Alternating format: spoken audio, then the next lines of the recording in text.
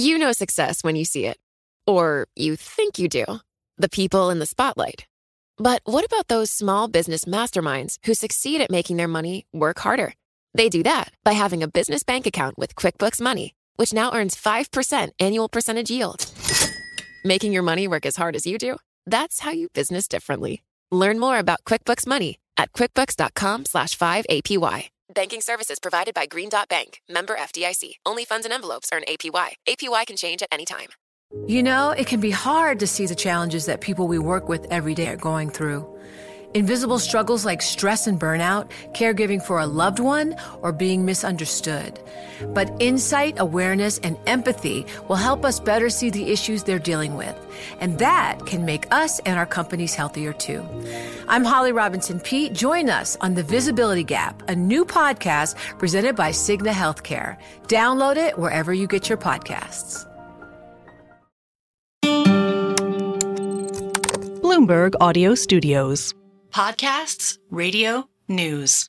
Let's turn to the energy sector. A little bit of tension in the energy sector. Venezuelan President Nicolás Maduro threatening to bar ExxonMobil from expanding in Guyana. The oil giant is looking to grow development in the South American country's offshore reserves, expecting crude output to hit 1.2 million barrels a day by 2028. Venezuela has continued to make territorial claims about the region stretching back to colonial times. Joining us to discuss Exxon's big opportunity in the region is Liam Mallon, the president of ExxonMobil Upstream from the Guyana Energy Conference. Liam, wonderful to catch up with you, sir. I want to go back something like 10 years and start in late spring, I think May of 2015, when this discovery was first made by you and a team at Exxon. Liam, since then, can you give us some size and scope, just how big the opportunity is in this part of the world? Yeah, Jonathan, thanks for the time and good morning to everyone. Firstly, I think, Jonathan, just a little bit of context, this energy concept, energy demand continuing to grow as the world's population grows, and we continue to focus on lifting people out of poverty. And oil and gas, a fundamental component of that mix. And from our perspective, that will also continue to grow. But very importantly, at the same time as we continue to grow it, lower and lower the emissions intensity of that oil and gas. And nowhere, Jonathan, a greater example than right here in Guyana. This is a deep water. This is technology play at the extreme, out in 2,500 meters of water. And we've been extraordinarily successful in a very short time. You think about, today we're producing over 600,000 barrels a day. That's gone from 0 to 600,000 barrels in 4 years. And the average development time from when we discover a well to actually bringing it online and putting that oil in the market is less than 5 years. That's about half the industry average. So, this is a country that is blessed with fantastic rocks, the rocks that produce the oil, a great partnership, great supportive government policies. We're doing it with lower emissions. We're spreading the benefits across the country. It is the kind of success, the kind of opportunity that comes along pretty rarely in a lifetime. Liam, do you expect this to become the top producing country for Exxon outside of the United States pretty soon? Well, I mean, it's certainly, right now, it's in our top 3 deep water developments around the world. And, at the pace that we're continuing to grow, Jonathan, over the next couple of years, it'll be right up there with the Permian in terms of the actual magnitude of the production. So very competitive, very exciting, and importantly, doing it with leading emissions intensity. There's a real question about some of these security concerns, given the fact that there have been some serious threats from Venezuela's Maduro talking about your exploration of the region. What kind of discussions do you have with the United States to ensure that your contract really gets enforced and that you're able to produce the amount of oil that you would like? Yeah, well, we're staying very focused. We've been very clear. We're staying very focused on executing our operations within our defined contract area. That's what we've been doing. That's what we intend to continue to do. And, as we talked about, this development has many years ahead of it, and we're not going anywhere. So, fundamentally, we're delivering and we're developing and we're continuing to spread the benefits to Guyana within our area of operations. The matter for discussion with the borders is really a government matter. Of course, we take the necessary precautions from an operational perspective. To the extent we can, but fundamentally our focus is on doing what we say we're going to do, doing that within our approved contract area, and continuing to do that. And that's the reason why we're talking about this is because Venezuela's president was talking about barring you from exploring certain waters in particular that it was talking about near Guyana, right off the coast, that it claims as its own. Are you planning on exploring those areas? Is this a point of contention that you're talking to the State Department, or is that not in your purview and you can continue with the production that you have planned without that? Yeah, those wells that got discussed are in our contract area. And we do plan on proceeding with them here in the coming years. But are you concerned about Guyana's ability to defend itself? It's not just the rhetoric from Nicolas Maduro. It's the fact that we have seen in satellite imagery him building up his own military on the border. That's honestly a matter for the governments. Clearly, given the nature of operations, we're informed as to the nature of those discussions.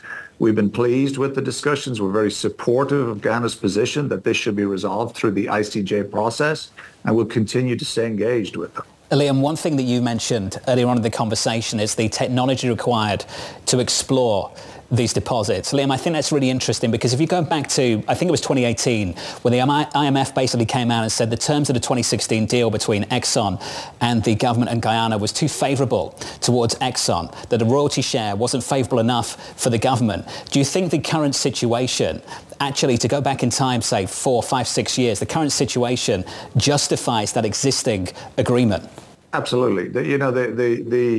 This is a risk-reward business, and this was a front. You said it yourself, Jonathan. This was less than 2015, 9 years ago. This was a frontier, deepest water in the world type proposition that only companies with our kind of technology capabilities, our financial capabilities could take on, and the contract was appropriate for that risk. And as we've continued to explore, we are successful in parts of the block. We are not successful in other parts of the block. So this remains a frontier area that is still very early in its exploration and its development stage. So this type of risk reward is very appropriate for the nature of what we're doing here in Guyana. Liam, you've talked about developments like this helping countries like Guyana get out of poverty.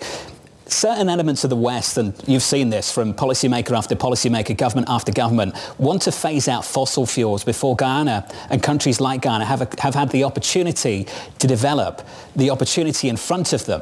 Now, Liam, I just wonder your thoughts on that. And clearly, as an oil producer yourself, you're going to have to talk to your book a little bit. But Liam, I do wonder what the government's been telling you about that. Do they have to do this quickly? Are they worried about how fast the timeline they've actually got to explore and develop this?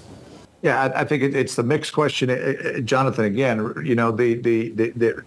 first of all, we are developing these resources with industry-leading emissions intensity. Secondly, we will be providing natural gas here, I think, as you probably know, to supply domestic onshore power generation here in the next year or so. This will get up and running. That in itself will halve the electricity costs to the people of Guyana and comes with significantly lower emissions than the alternative, which is imported fuel oil. So there is a whole value chain expansion potential from low emissions offshore oil to bringing gas into the domestic market and beyond, feeding a much lower carbon future for this country and allowing the country to grow and expand and spread those benefits into society at large, using gas as a low emissions source of energy and potentially other, alternative energies as the economy grows. But,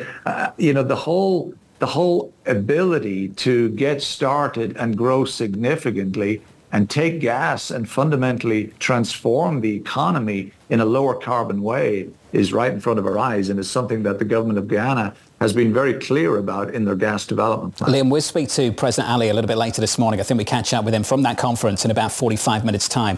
Big question that we've been asking and trying to find out the ultimate answer to is when we can expect a final investment decision to proceed with the 6th offshore oil development in Guyana. Liam, how close are we to that decision now?